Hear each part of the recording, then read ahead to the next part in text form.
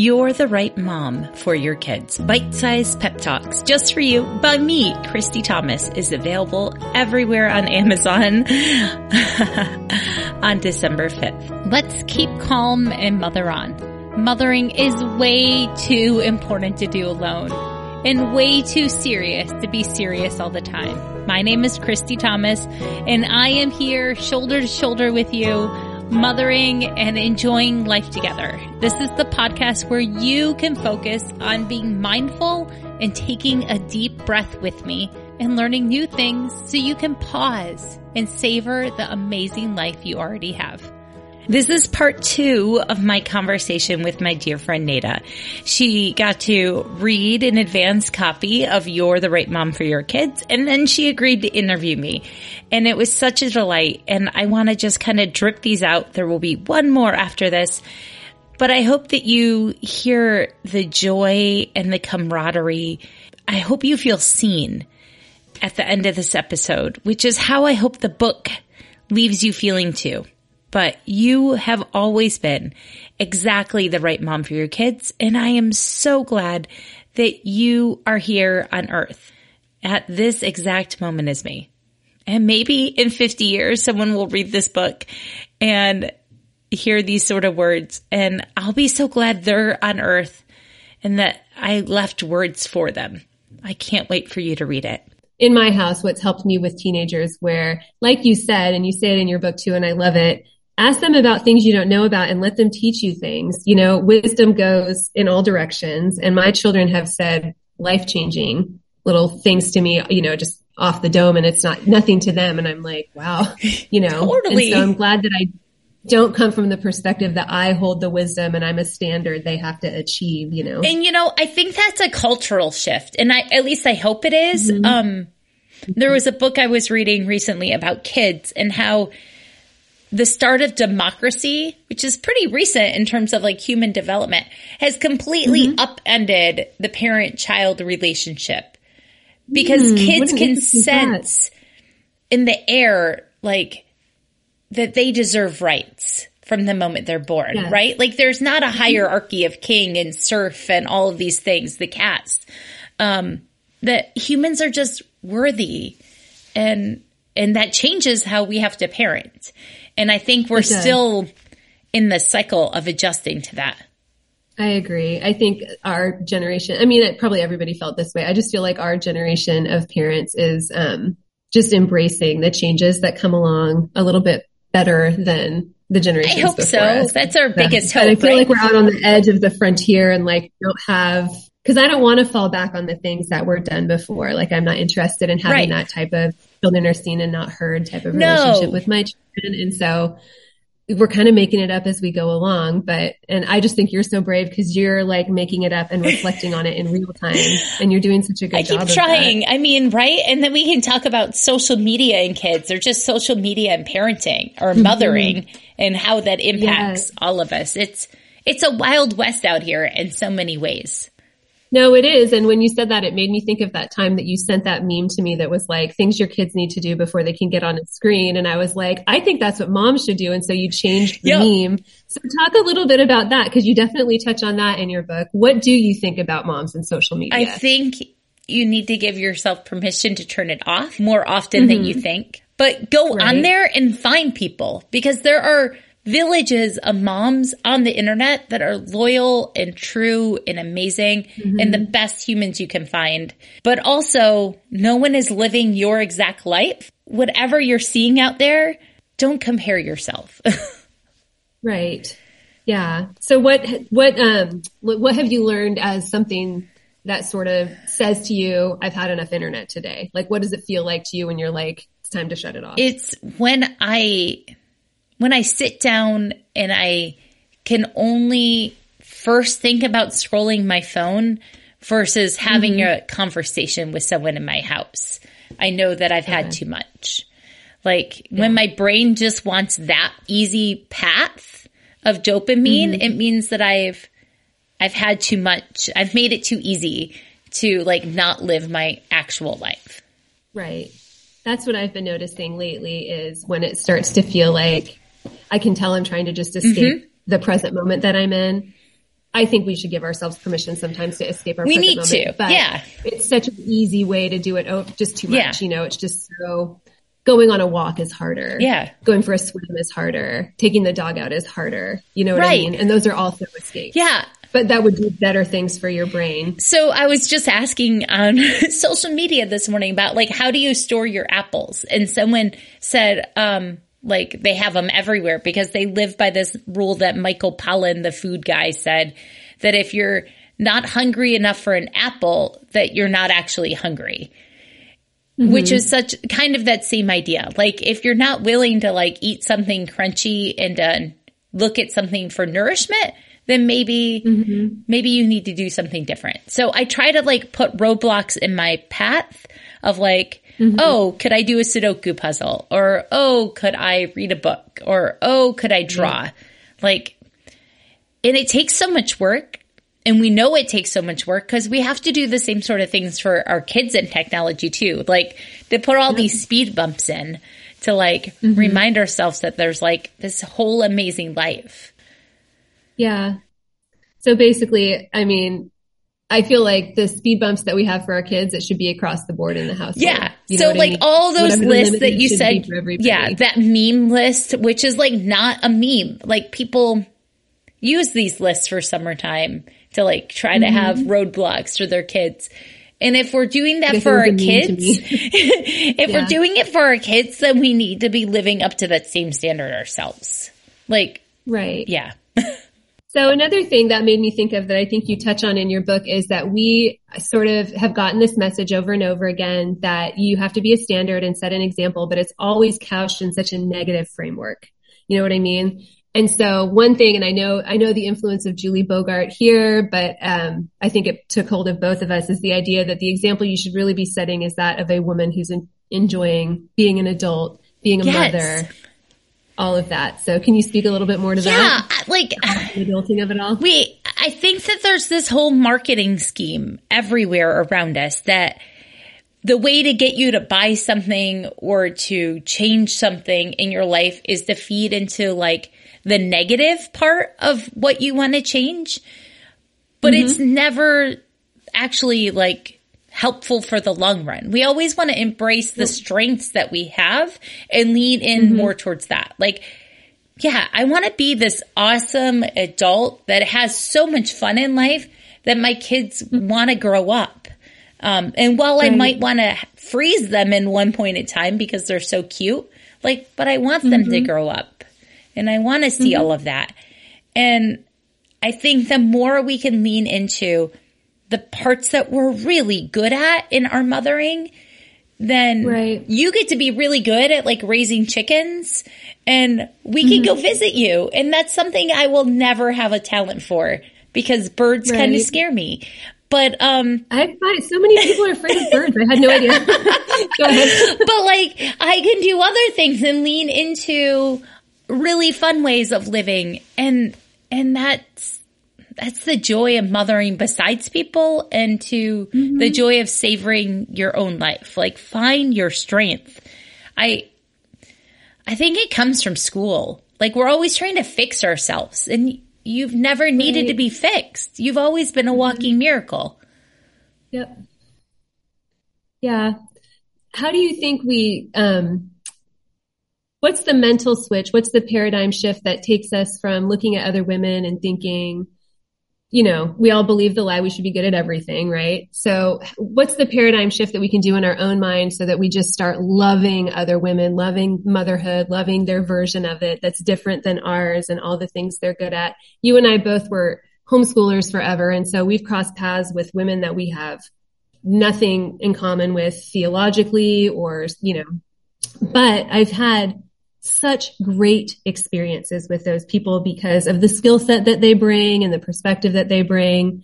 And, you know, their perspective's different than mine, but I like other people's perspectives. So, but how do we do that paradigm shift where we go, that's my sister who doesn't do what I do, but I love what she does? I think that I don't think there's an easy answer here. I think that once you decide that you're only going to celebrate your own strengths, then celebrating other people's strengths is like this natural overflow because there's not a scarcity of strengths out there. There's an abundance of strengths, and like you see someone else lit up by their amazing life or this one really good thing. Like you can make a badass scarf and I can't. That's fantastic.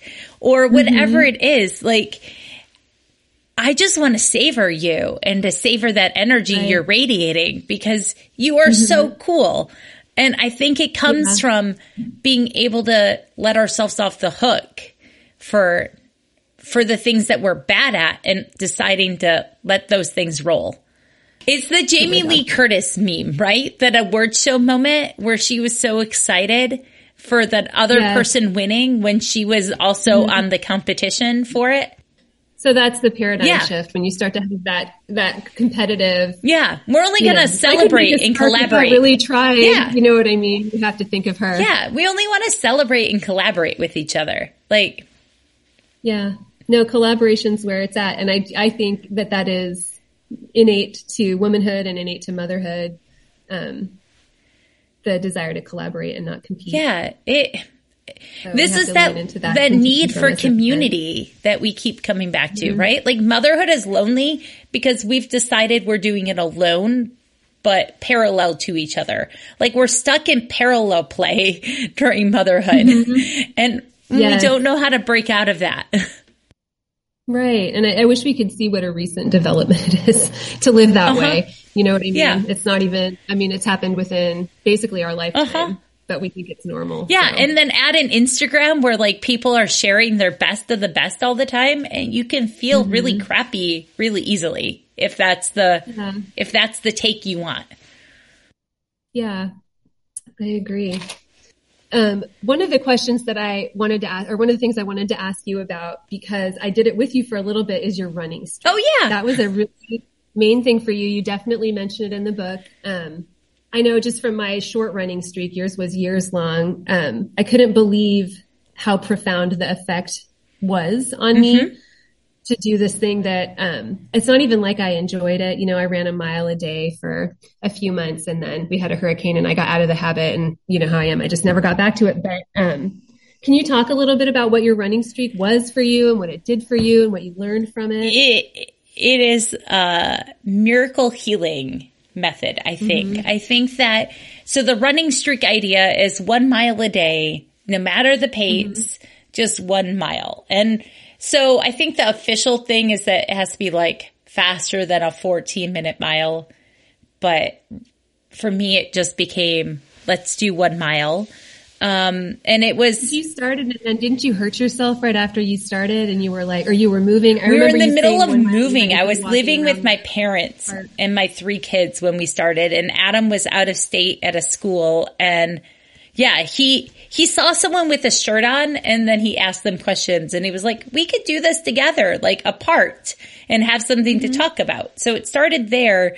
And then it was also like the 1-year anniversary of surprise miscarriage. And so that the timing of like something I can do with my husband that like can be far apart, but together. And then like I can heal how I think about my body and friend her again. It takes so much effort to feel home in your body as a woman. I don't know if men have that same struggle, but like it is a giant struggle for most women to feel at home in their body. And so the act of nurturing myself and giving up the idea of a pace and just showing up or always showing up, like making that the goal to always show up for me was so healing. And yeah, I did it for a long, long time. And then we came somewhere and I was like, okay, I need to reassess. I'm going to pause this goal for now and switch to 30-day goals. But it taught me so much about how to show up for myself. Yeah. And then any miles good enough. I think that's pretty profound. You know what I mean? Like the pace didn't matter. Yeah. The pace never matters. Like I have this toy turtle by my kitchen sink because that fable about how the tortoise wins is one of my favorite things in life. The revolutionary idea that if you just show up the tiniest actions over and over again will be what leads you to like the path that you want to be on versus speed. Right. Well, and that same lesson circles back to what we were saying about friendship, that it's just showing up and seeing people over and over again. That's the magic of it. You know what I mean? Yeah. So you talk a lot about rest in your book. And so when I was reading it, what I wrote down was that rest should be a preventative and not a restoration. And so what do you think are some of the obstacles that we put in front of ourselves that keep us from resting? Because even really religious people I know, that's like the one biblical commandment they feel comfortable just completely ignoring is the commandment to rest, you know? So why do you think that is? What keeps us from resting, and what do you think we should do about it? Because the only thing we truly value is our productivity, right? Mm-hmm. Like we judge each other. We judge ourselves really harshly. Like you see those hot mess mom memes and it's always about dishes or laundry. It's not about how happy the kids look in that moment. Right. It's about the dishes or the laundry. And yeah, like we got to keep things hygienic, but like that's a personal level of what that looks like. And so I think that we've forgotten that we deserve to rest, that rest is important. We undervalue sleep. We undervalue taking a deep breath, and we hold our breath all day long. We've forgotten that this is that mothering of ourselves, that we don't really want our kids to live in this ragged existence, racing from one thing to another. So it's time to model women who know how to rest. Yes, girl. Yes.